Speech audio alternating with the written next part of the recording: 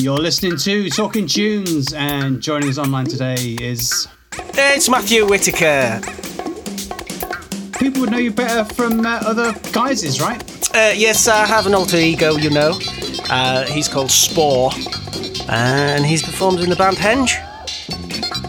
We've got a fantastic lineup of 15 tunes, very diverse styles, starting out with Perry and Kinglsey, the Unidentified Flying Object from 1966. I guess this is a heavy influence on HENGE and the music you're making, right? Yeah, well, I mean, listen to it. It's pretty fun, right? Absolutely. Yeah, it's a great way to start anything. I actually start the day usually with a bit of Perry and Kinglsey. Find it's better than coffee for getting you going. Completely agree with you. Yeah, music is the best way to start the day, especially when you're out walking to work or whatever you're doing. Well, I think you'd be sort of skipping to work if you listen to this.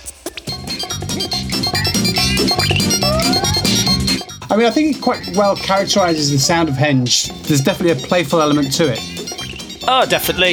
I think, you know, all music sort of inherently comes from playing around and messing around with stuff and notes, and this is just, it's really joyful example of that.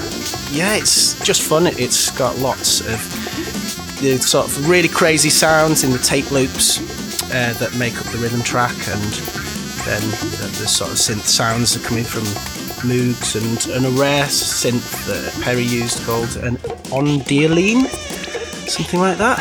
I don't know how to pronounce it, but yeah, they were pioneers, you know. I find that a lot of early sort of synth music is really great fun. A good tonic to today's more serious sounding electronic music. That's where it all started, you know.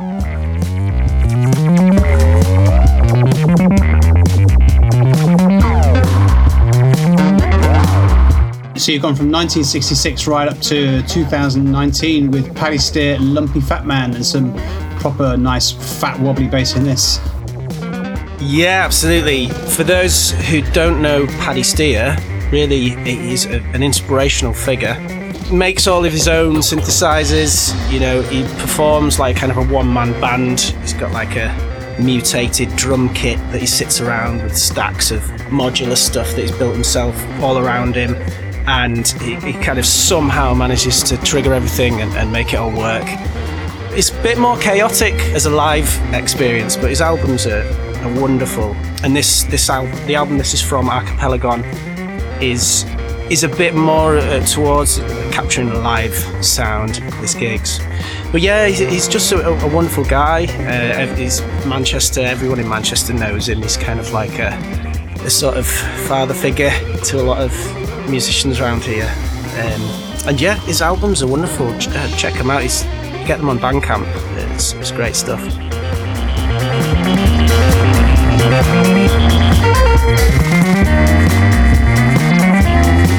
So in HENGE, give me a quick rundown on your intergalactic conglomeration of people.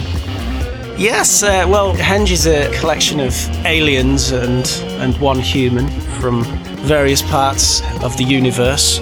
I play a character called Spore, who's a space traveller, kind of a bit of a jester, a clown, and a sort of inventor, experimenter in evolution, dabbler in worlds, and a musician. HENGE have been on Earth for 6 years now. We've been spreading cosmic vibrations. Yeah, it's just been a really joyful show. We've managed to get back on tour now as well, which is good. Although unfortunately I've picked up coronavirus, as aliens are not immune to that. That's why I'm here at home instead of I should be in Sheffield playing a show today. But it's okay, I'm alright. I'm over the worst of it, and fortunately been vaccinated, so it's not put me in hospital or anything. Yeah. Good to hear. You've seen War of the Worlds, right? Yeah, I think so. That's how the Martians were all killed off, is the fact that they weren't prepared for the viruses and bacteria on Earth. Yes, that's it. Spoiler alert, you know, when the Martians all die at the end, it's because, you know, they got killed by the common cold. That's it. So we know that aliens obviously aren't immune. Exactly. Well, they should have taken more precautions. If they're used to going round to different worlds, I can't imagine, you know, us getting out the spaceship with your helmet off if you found a place, you know what I mean? That's a good point. Yeah, I never thought about that, because it's like these Martians from the War of the Worlds are going to lots of different planets. You'd be a bit miffed if the first planet you went to, you're like, bollocks, we've got to keep our helmets on. Like. Exactly, yeah, and it's just like if we go travel into the Amazon or something, you'll get 6 or 7 jabs and take your malaria tablets and stuff. I imagine it's a bit more like that. I don't know how sort of dramatic that is. Is it cinematic to sort of everyone's medical records and stuff? And I suppose when H.G. Wells was writing it, I suppose he didn't think about the logistical planning and as you say, the precautions that Martians should have taken. I know, short-sighted. That's all I can say. Yeah. From the base planet of Galactica comes a sawed-off base, sine wave 8. Oscillate. Oscillate.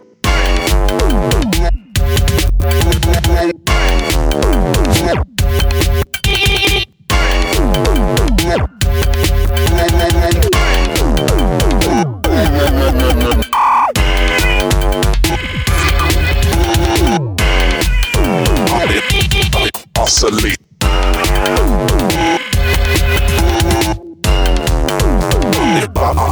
Oscillate.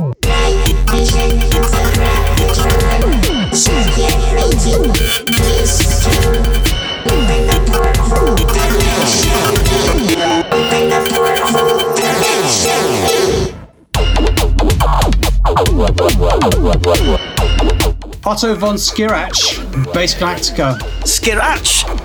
Interesting pronunciation there. How are you pronouncing it? Well, I think he pronounces it Shira, with as much sort of drama as that as well. And he's usually baring his teeth, his vampiric gnashes at you when he says that. But yeah, I wasn't sure how to pronounce it for years. Schirach. I used to say Schirach. But yeah, this is fun as well, isn't it? It's kind of like Miami-based science fiction B-movie thing with lots of sounds in it. Lots of squap and squab and sort of stuff being thrown everywhere at you at an exceptional pace. It's a banger. It's a total banger. And if anyone's seen me DJ, either as Fierce Brosnan, which is another alias I have, or as Spore, or even just as myself, I usually play this at some point, and I have done for like years now.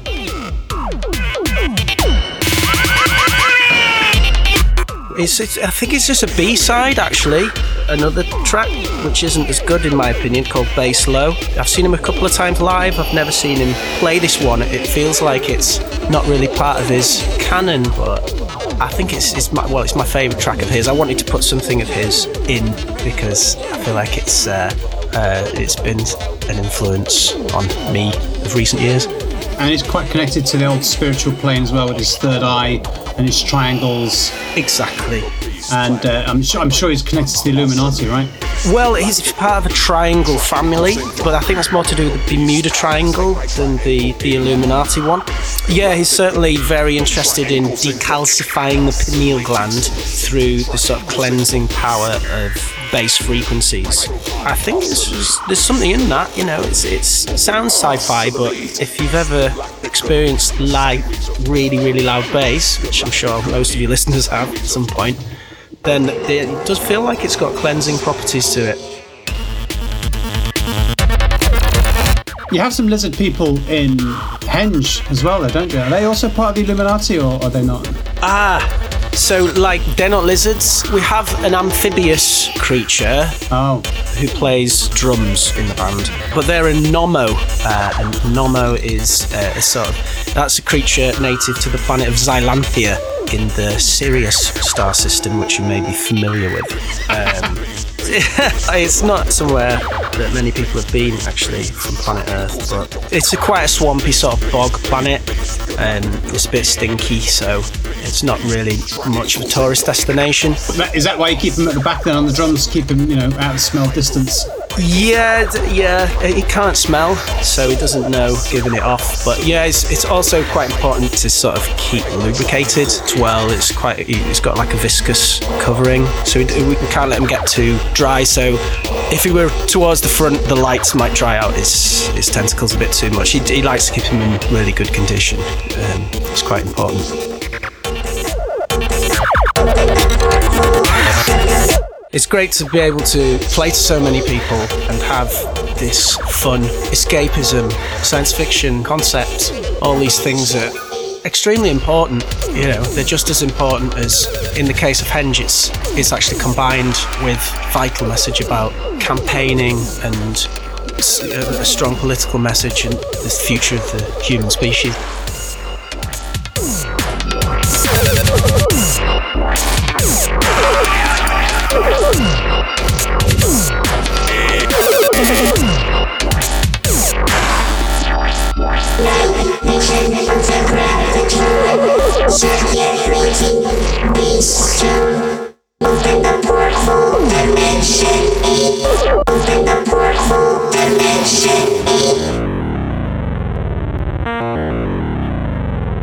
Where are they all from as well? Because like I've noticed they're all visually different characters, so you're not all from the same planet. We're not. Oh, no. So we have one human in the band, Grok, who obviously from planet Earth, and Henge kind of formed as it is 6 years ago when Grok helped to guide the Henge spacecraft down to Earth in a safe landing spot, which was an ancient Neolithic monument, which is how the name Henge came about. And Grok plays synthesizers, and we also have Brother Goo, who is a Venusian, someone from Venus. It's no longer inhabited as a planet. The atmosphere is very toxic, but it wasn't always that way. It used to be quite pleasant, a bit like planet Earth. They had a runaway greenhouse effect and sort of climate catastrophe, which resulted in the extinction of all but one Venusian. We saved Brother Goo, and he's the last of his kind. That's a bit of a warning for us on our planet then, really, to be paying attention and look what happened on Venus. Yeah, absolutely. And Brother Goo's been spreading that message while he's been on Earth. He's very conscious of that, the plight of humans. And he plays bass frequency oscillators and things like that. Yeah, and that's it, apart from Spore, who I've told you about, who's from a distant galaxy. And yeah, that's the four of them. Yeah, and you can find out if you're interested in all of this stuff. I might as well plug. Go for it. Henge comic book.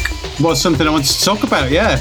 Yeah, there's two episodes of that so far, so if you want to swat up on Henge lore, that's a good place to start. Because that comic, that's drawn by one of the guys from 2000 AD. Yes, yeah, so we worked together with two people from 2000 AD. One of them was the script writer, Tom Eglinton, who's also an amazing artist, and me and Tom cooked up the stories together. Tom's was an expert in putting them into comic book form. And then the front covers were done by Boo Cook, who's also worked on 2000 AD. He's done Judge Dredd covers and things like that. And then the interior was by Phil Buckingham, who does a lot of work with Heavy Metal magazine. So there's a lot of expertise gone into these comics. They're not just some homemade little bits of sort of nonsense. Yeah, they're very high quality products, is what I'm saying. Oh, absolutely. Yeah, I mean, 2000 AD, for those that didn't know, the legendary sci-fi graphic novel. I think it's still 2000 AD still going. Yes, definitely. Yeah, absolutely. Yeah. I remember reading them as a kid. That was the last time I saw them was when I was a teenager. Yeah, they're an institution. And then unfortunately I grew up. Shucks. When you was a kid growing up, what sort of sci-fi were you watching? I wasn't allowed to watch it. I wasn't allowed to watch E.T. Can you believe that? Wow. So yeah, I didn't watch any sci-fi until I got older. I wouldn't call myself a sci-fi nerd either, which is probably surprising to some people. It is, yeah. It is, isn't it? Yeah. Which is probably a good thing, because I think in the stuff that you're creating, it then comes original in what you're doing, because you're not having your thinking and creativity being swayed by stuff you've already seen in Star Trek, Star Wars, Back to the Future and all that sort of stuff. Yes, it's not maybe the sort of stuff that nerds would come up with, so I don't feel like I'm a nerd about anything really. Even like music, I I might have sort of tried to sound more well-read about the artist that we played today, but, I was on Wikipedia. As was I. 20 minutes before you called. As was I.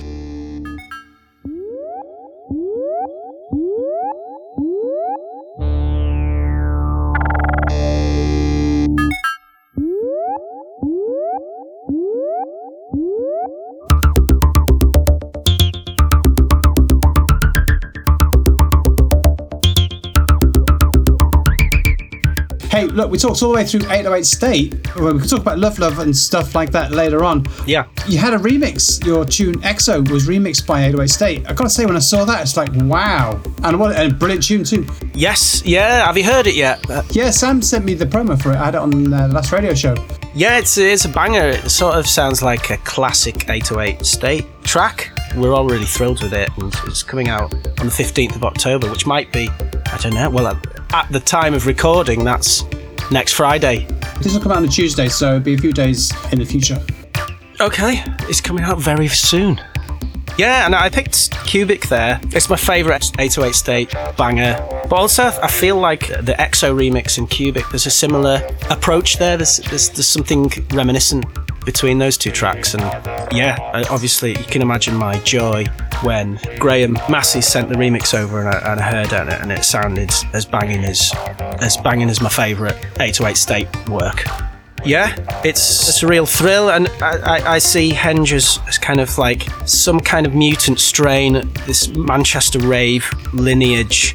So it's great to feel like part of that, because we put parties on in warehouses and stuff. They're all sort of sci-fi themed raves, but it certainly feels like some continuation of stuff that's gone on in the past in Manchester. For me, it's helping to tie a lot of threads together, which makes me really happy. And for those that don't know, obviously 808 State, they formed in Manchester in 1987, and some regard them as the pioneers of acid house. So yeah, big names in the rave game, and yeah, warehouses, man, that sounds like excellent fun.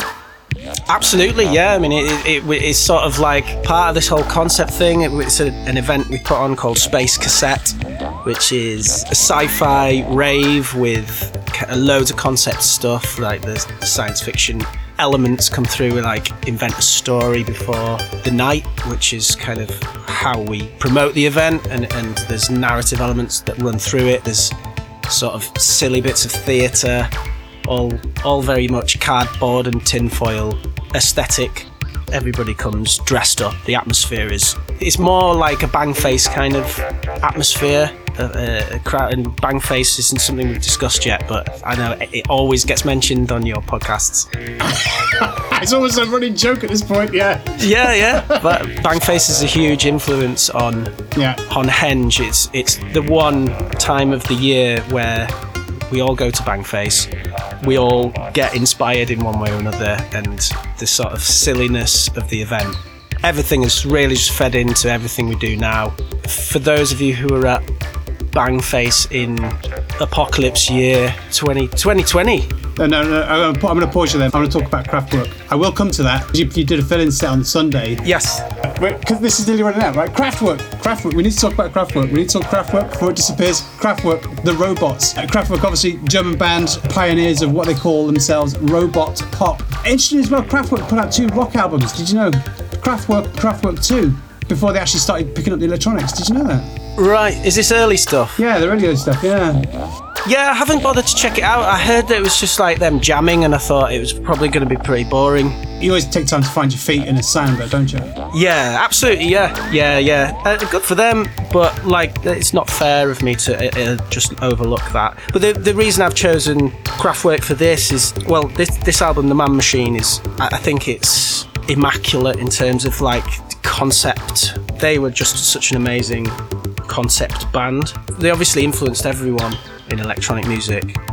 The way that they discuss the subjects are industry, transport, communication, technology, this sort of mechanical sounding music, which just really suits the sort of German stoicism. It's perfect concept stuff, and also like they are having fun. Honestly, like you can't listen to the robots there without sort of, wanting to robot dance around the house, and it's fun stuff as well, you know. We are the robots. We are the robots. We are the robots. We are the robots. We are the robots. We are the robots. We are the robots. We are the robots. We are the robots. We are the robots. We are the robots. We are the robots. We are the robots.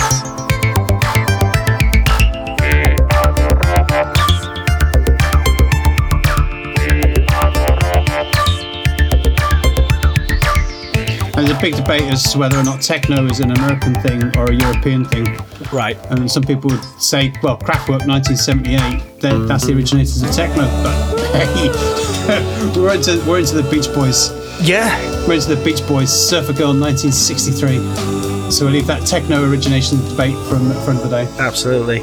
Well, the Beach Boys were a massive influence on Kraftwerk, and it's obviously it sounds like a bit of a weird thing to say if you don't know, but yeah, I never knew that. But yeah, I mean, think about it. Beach Boys. What do you think about when you hear the Beach Boys? You think of California, surfing, beaches. That is an amazing concept band in itself. And Kraftwerk really were inspired by the Beach Boys to become Kraftwerk, to do their their version of what the Beach Boys were doing with that time and place. So it was a really surprising thing to learn that they'd been such an influence on them. But also, when you think about it, the Autobahn, fun, fun, fun on the Autobahn, it's a homage to Fun, Fun, Fun, the Beach Boys. That's an insight I've never heard before, but yes, I can totally see it. Yeah, absolutely. And I think just this Surfer Girl is a very perfect piece of pop music. A song that sounds like it's always been there. You know, it wasn't written by anyone. It was just there, always. You know. You've really dug through the times, because this one's 1963. It's huge span of music. I imagine you're the sort of person that just like disco music, right? I mean, it goes without saying, digging through all sorts and not just sticking to one particular thing. Well, even here and now with something completely different, right? Absolutely. Well, I'm just interested in a lot of different music. I kind of can't comprehend how someone would be satisfied just listening to techno. You get those people. I know they exist. I know some of them, and they just listen to techno, and that's it. I don't know how they live. So much good music out there. Yeah. My first memory would be the Bangfest 2017. A few hundred people in the room, but I see pictures of you online now. And you're playing to like tens of thousands of people. Would that be an accurate reflection? Yes, yeah. I mean, we sort of became like a really popular festival act because seeing HENGE is like quite an experiential thing. Festivals are about sort of going and losing yourself in this kind of fantasy world. So I think just we've got a lot of festival bookings, and over the years we've managed to sort of convince them to put us on the main stage. So we've had huge crowds doing that. And actually, I was going to say, we played on the same stage as Kraftwerk at Blue Dot Festival in 2019. So that was quite a special thing because Blue Dot Festival is a festival of music and science, and it's at Jodrell Bank, which is the massive telescope. The stage is just in the shadow of that telescope, as you will. We played at the start of the day and Kraftwerk in 3D at the end of it. And it felt great, it was like that thing. It really just reminded me of this idea that it was sort of a concept band, and it was really special. I've picked this. This is Leo Brouwer, who's a Cuban guitarist and composer, and I picked this because when I studied classical guitar, that was my first instrument. It was really, I started learning classical guitar before I was interested in music, and it was through classical guitar that I got into music in general. It feels like such an important place in my heart, and this piece is beautiful. It sort of has a very pretty bit that you're hearing now, and then in the middle there's just an extremely exciting middle section. as well. And it's kind of amazing that one instrument can make you feel so excited. Here it comes.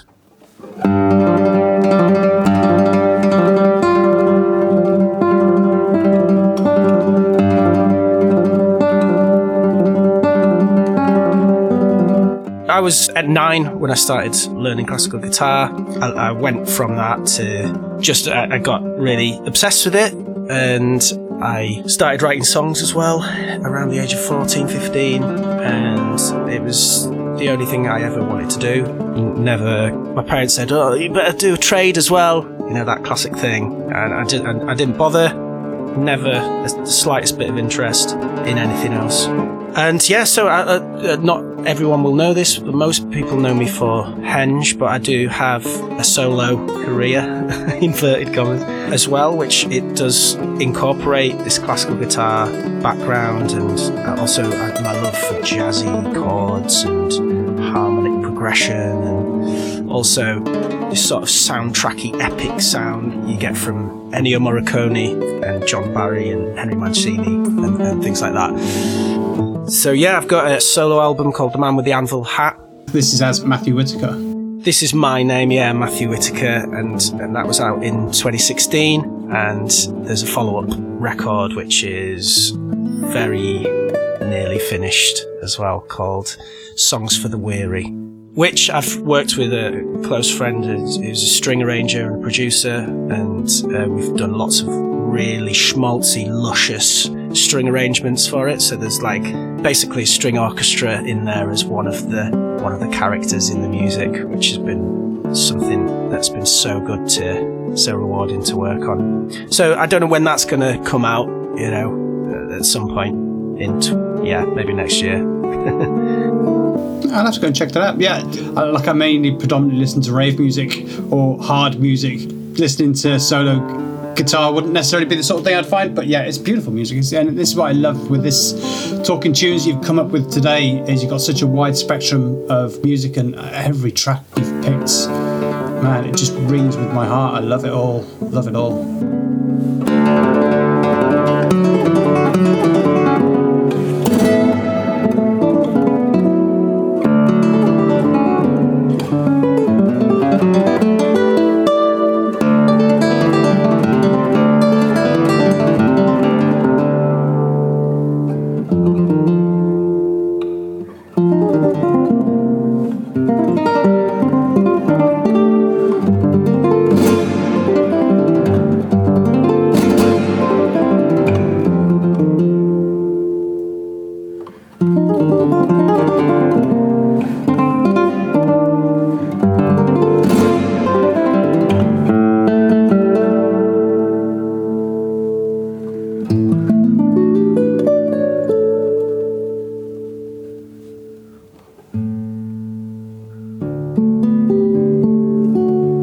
So we mentioned Bangface. Well, you mentioned Bangface, and now I feel obliged to follow up with, because as you say, I do tend to talk a lot about Bangface.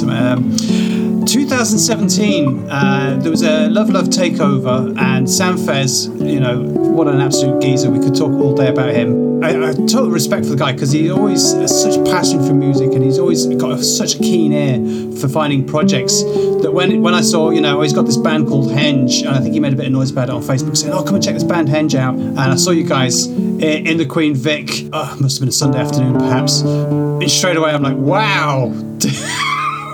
This is so Bangface. This is brilliant. Kind of not massively well known in 2017, I don't think. But yeah, certainly come a long way since then, right?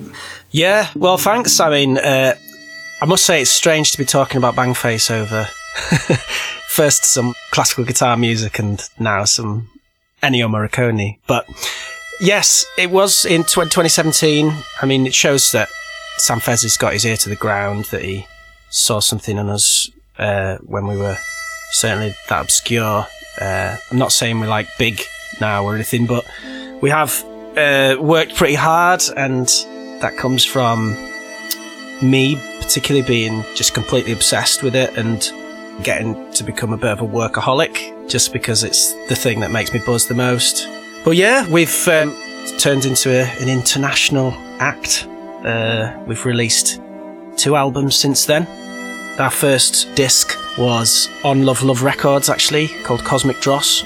And that was around the time that was coming out that we played at Bangface. It was a sort of lovely bucket list thing to get to play at the best party in the world. Otto Von Schirach was in the audience as well, and I was like, look over there, it's him.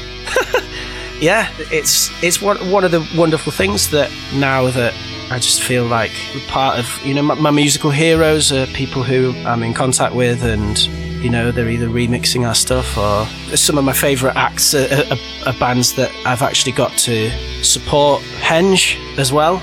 Weirdly, that says something about my obscure taste in music, but also these people, they are heroes in my eyes. It's community though, isn't it? We all stand on each other's shoulders, as it were. It is, yeah. It's wonderful. It's making me emotional now, this music in the background. Ennio Morricone, the Man with the Harmonica, yeah. There's a few songs on my album, The Man with the Anvil Hat, and you'll see the echoing title there.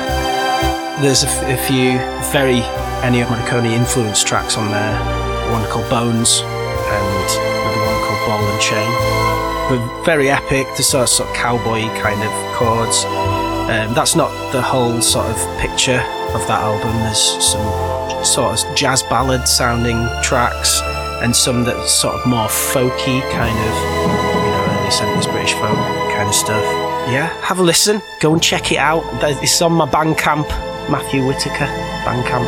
Have a look. Don't confuse me with the other Matthew Whitaker. There's one pretty mediocre jazz piano player from America.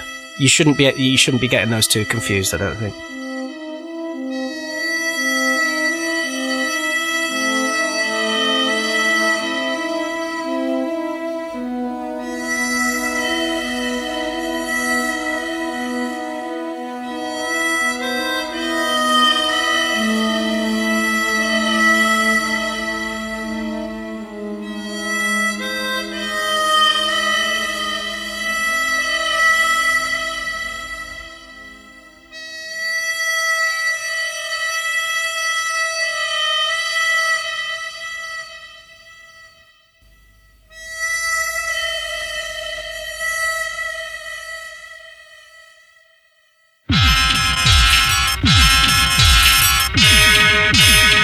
Deliah Derbyshire, real short track, so we need to keep tight on this one.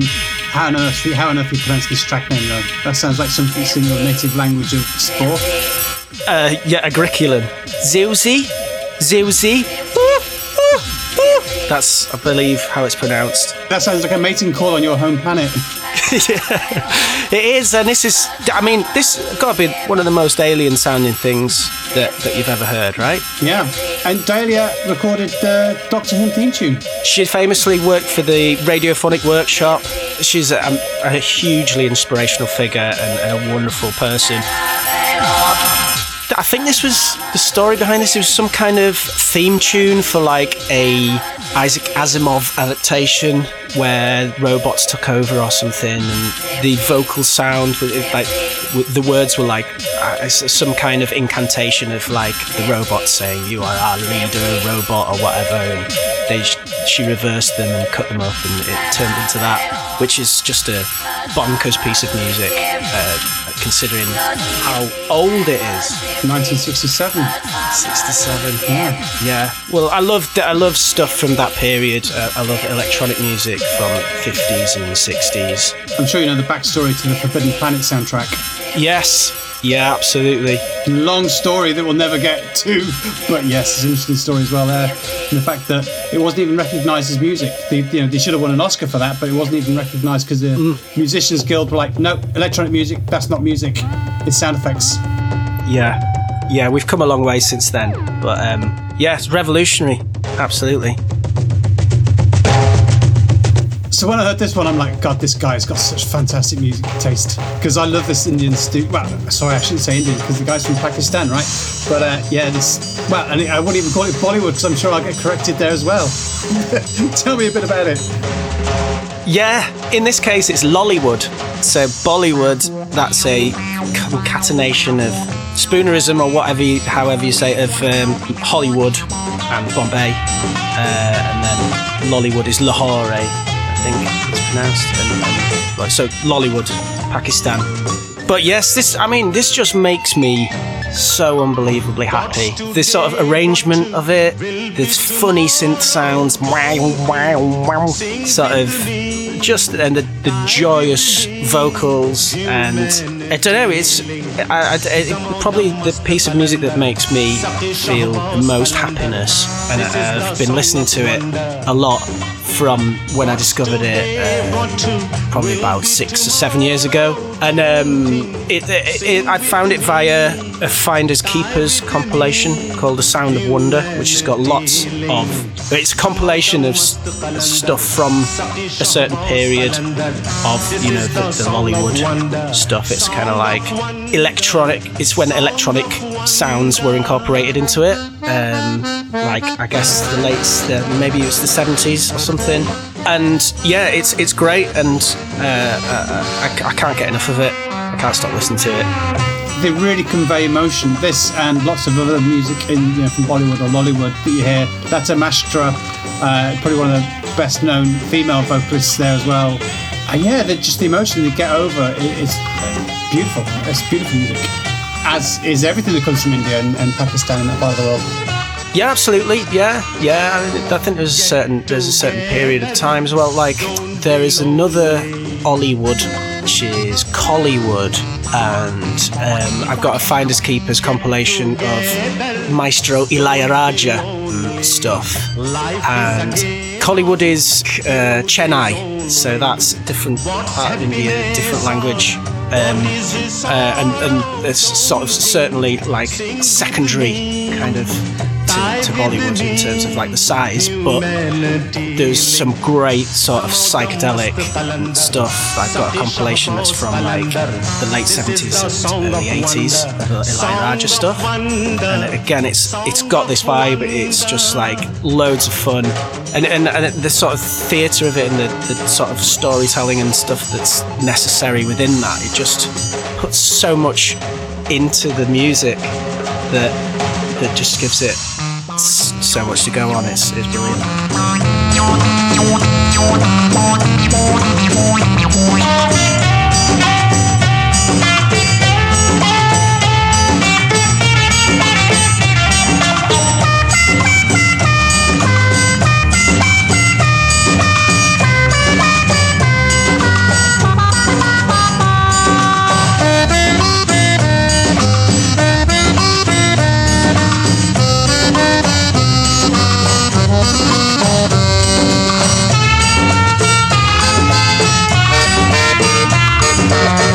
Live and let live, love and give love.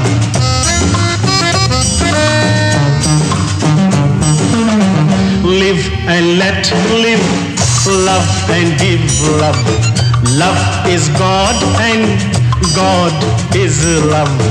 What you lend or what you borrow, don't think, sing with me, die with me.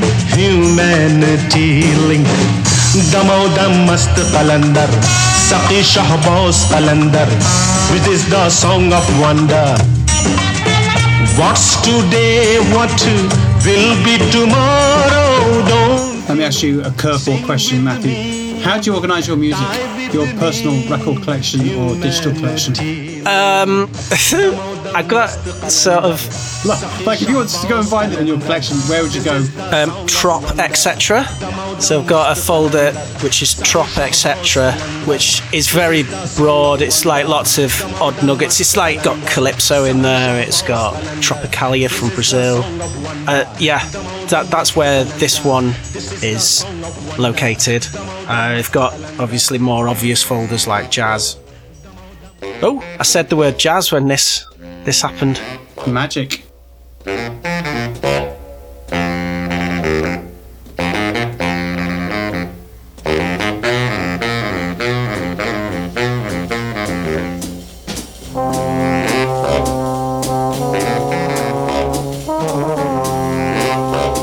Charles Mingus, Moaning, 1959.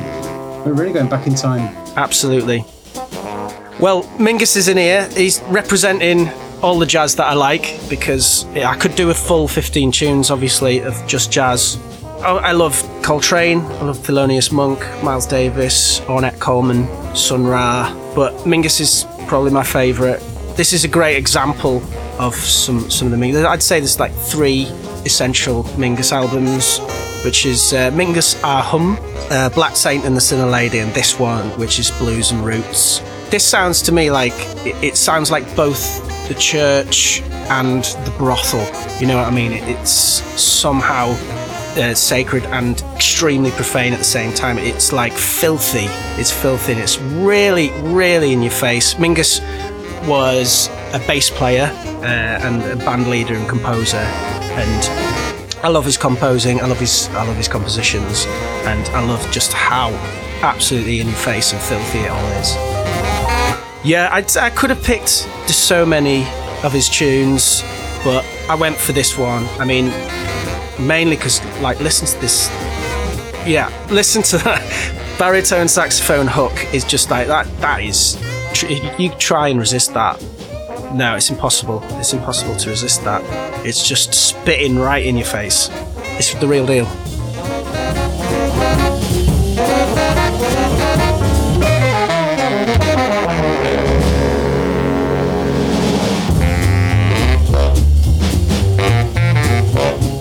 I'm sure I've heard that hook somewhere before. Probably, yeah. I wouldn't be surprised. And so Mingus, a bit of a cliche, was evicted from his apartment in New York City for non-payment of rent. That almost seems like a struggling artist cliche. Well, he got him. Yeah, he was a bit formidable. He's like a huge fella. I think he was pretty ropey to work with, from some reports. But he had an amazing relationship with the drummer Danny Richmond, who plays on all these records I've mentioned, and they would just be able to sort of switch into like double time just at the flick of an eyebrow. There's not really any big jazz names on this record, apart from it's just wonderful stuff. It's just so sleazy, so absolutely sleazy. And also he's referred to as the angry man of jazz. Have you heard that? Right, well that'll be his sort of reputation for shouting at people. I would fear him. I would be scared of him. But I wouldn't join his band. Unfortunately, he passed away in 1979. And when he did, it was discovered that he wrote a 2-hour-long piece called Epitaph, which has since been recreated. I must check that out. Epitaph, yeah, 2 hours of jazz in one piece. But again, that just goes to show the sort of person he must have been, that, you know, he worked on this but didn't tell anybody about it. Yeah, well, I guess, yeah, your epitaph is something that's supposed to be for when you die, innit? You don't die, though, do you? I heard on your planet you're immortal, right? Yeah, well, it's not that Spore is an immortal. It's just that with certain technological advances, the Agriculans have managed to find a way to live indefinitely. Yeah, using cloned bodies and various other bits of, neural lace and things that can AI, sort of computer, bionic technology, all that stuff.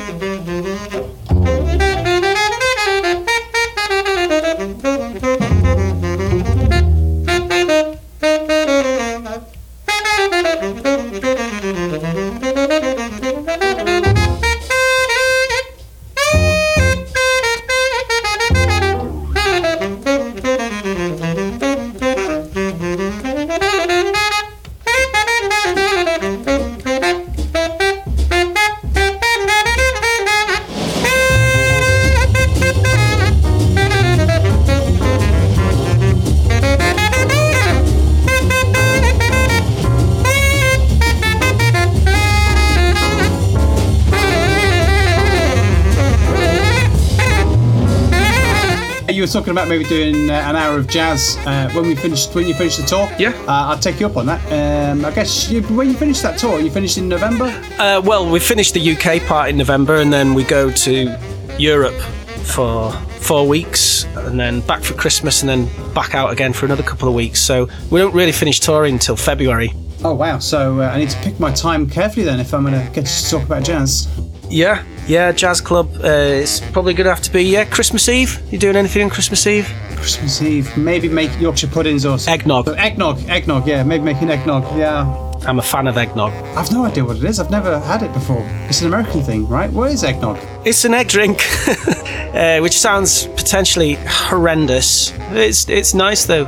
Yeah, it's nice. Got like double cream. Put the double cream and you beat it up with the egg yolk, and you put loads of sugar in it, and you can put rum or brandy or whiskey or something like that, some kind of spirit in it, and you put whole milk with cinnamon sticks and all that sort of Christmassy stuff, and yeah, it's flipping nice if you like a creamy drink.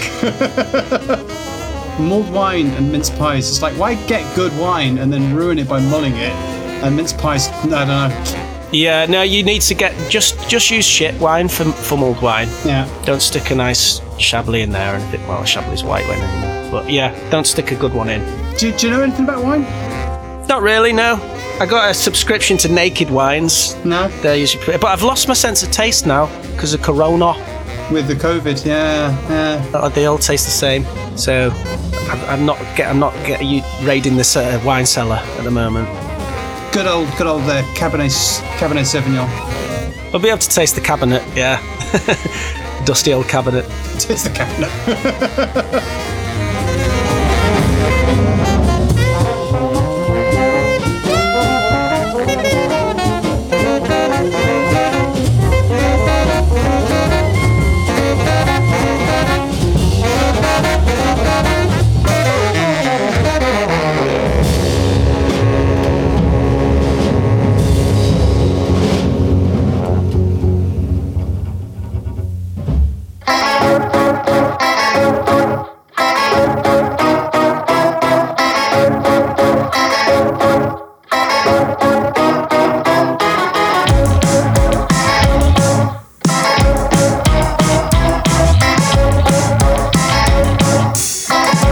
What's this tune? I was doing my research. The Evil Usses. Is that how you pronounce this guy's name? Evil Usses. Evil Usses. Like in Bill and Ted. But the artist is Wellard J. Fowler. No.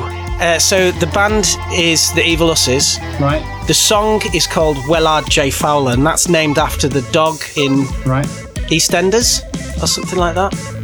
Oh, Wellard Fowler, right, yes, no, that makes sense, God almighty. What the most obscure, and it's like, I found it on SoundCloud, and it's like, not got a lot of love, I'm going to say. Well, these are very overlooked band. They're from Bristol, trio, sometimes perform as 4-piece actually. Actually, they're 4-piece. Yeah, they're my favourite band. You've got a few albums. This is from Muck, which came out in 2018, which is my favourite record of theirs. Probably my favourite record. But yeah, it's just wonky, it's joyful, it's noisy. Again, it's just like really fun. And they're great guys. We've played shows with them, and check them out. The Evil Usses. Buy their records. You won't want your money back.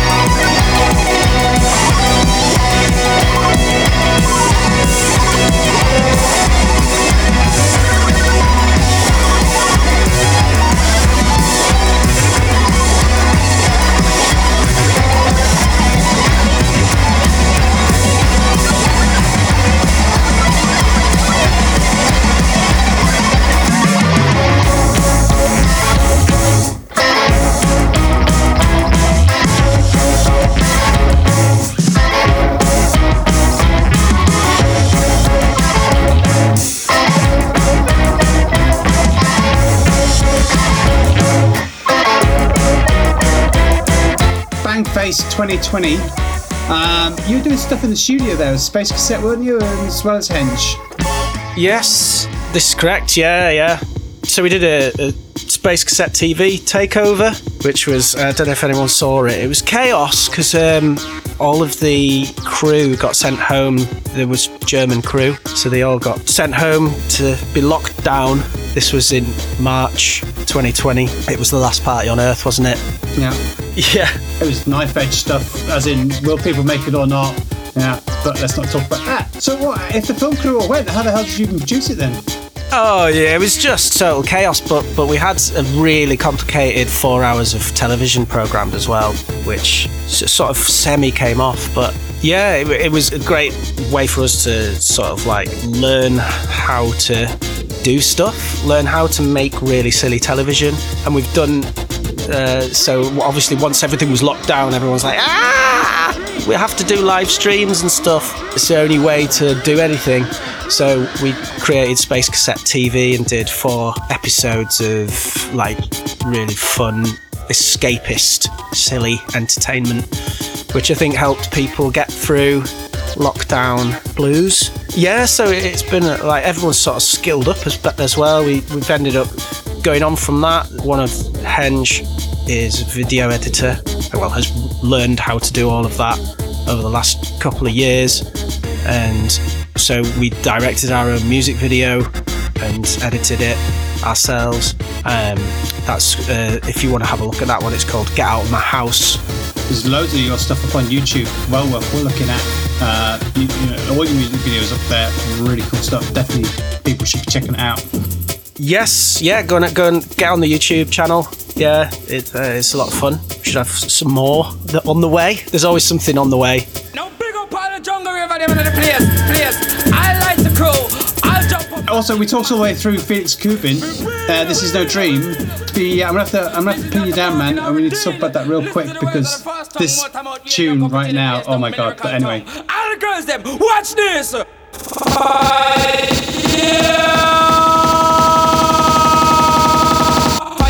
Felix Kubin is a hero of mine. He's unbelievably obscure. I don't know why he's so obscure, really. I don't know why people haven't heard of him. He's got some brilliant albums out there. Very much an artist that harks back to the period of synthesizer electronic music that I was talking about earlier in the 50s and 60s. Just a sort of a very eccentric guys from Hamburg. Again, one of those kind of like uses that stereotypical stoic German deadpan way of just being really fun. And that piece is just a really fast, I think it's like 210 BPM. It sounds like some kind of crazy fairground ride has kind of like become sentient and has taken over the fairground, and I don't know, he's going on a rampage. It's ridiculous. Nice.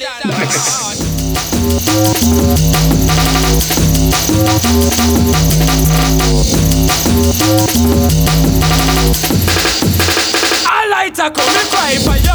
Wanna be the go to lighter. Fire, all of the jungle river. Fire, right now the militia me not play. Right now the militia man not become the DJ. So, I'm going through your 15 tunes and I'm like, this guy's got fantastic taste in music. And then I've come to Prizna featuring Demolition Man, Fire, the Urban Shakedown remix. To me, now I don't know how you picked this one out, mate, but to me, this is one of the top 10 jungle tunes of all time, in my opinion.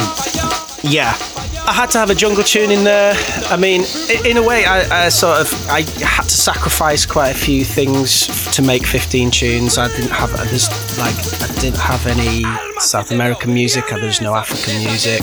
I'm really interested in just weird, quirky outsider music. I didn't put any of that in.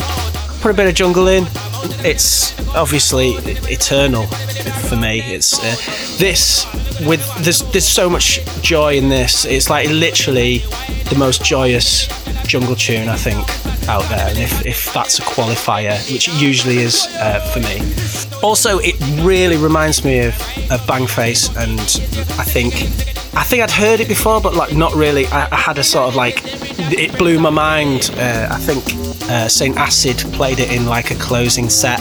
Maybe it was like 2017 the year we played that. Yeah, it was, you know, obviously the closing parties, they can be amazing atmosphere because, yeah, just you've been through that whole weekend, you've had your ears battered and fried, your brain is completely rewired during the course of a Bangface weekend, and then when it's been through all of that and just this absolute joy, wonderful drums and stuff, you know. I always call it Rave Christmas. It's better than Christmas. Totally. It's absolutely better than Christmas. But yeah, this will always remind me of Bangface, and that's kind of why I put it in.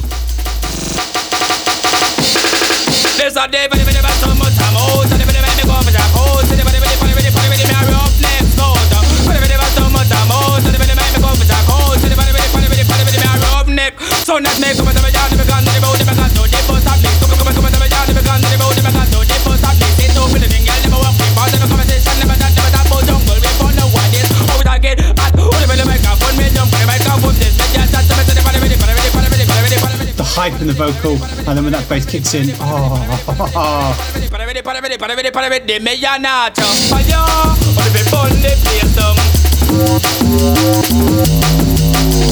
There's a question I've been dying to ask you the whole way through this interview, and I'm going to squeeze it in quick now. How the hell do you keep a plasma ball sellotaped to the top of your head? Well, it's not sellotape, darling. Okay. Because when I first saw that, I mean, I've got to say, that's probably the first thing most people go is like, what the hell?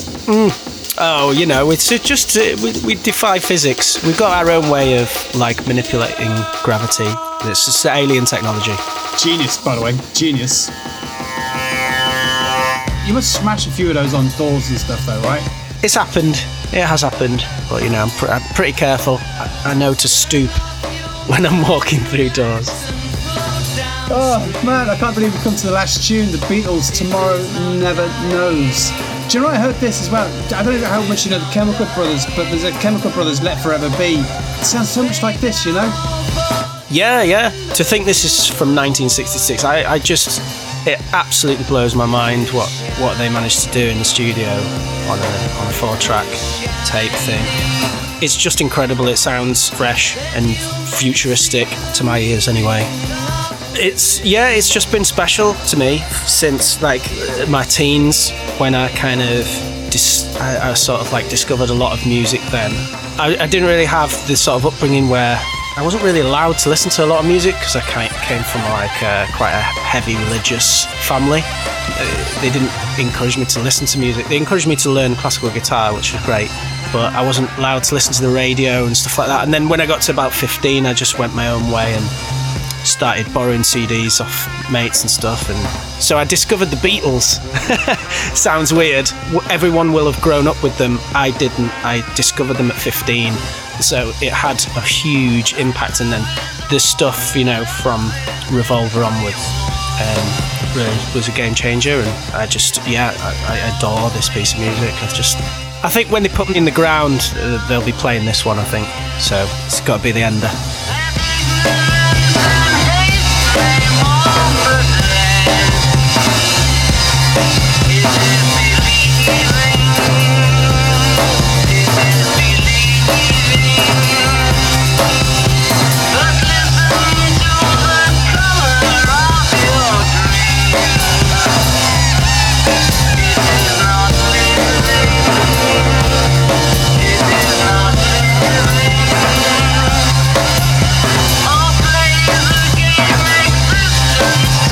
Just the Bangface 2020 when you did the fill-in as well, last minute, that was epic as well, man. It was really, really fantastic to see you all on stage there, and I hope to see you again at Bangface maybe at some point in the future.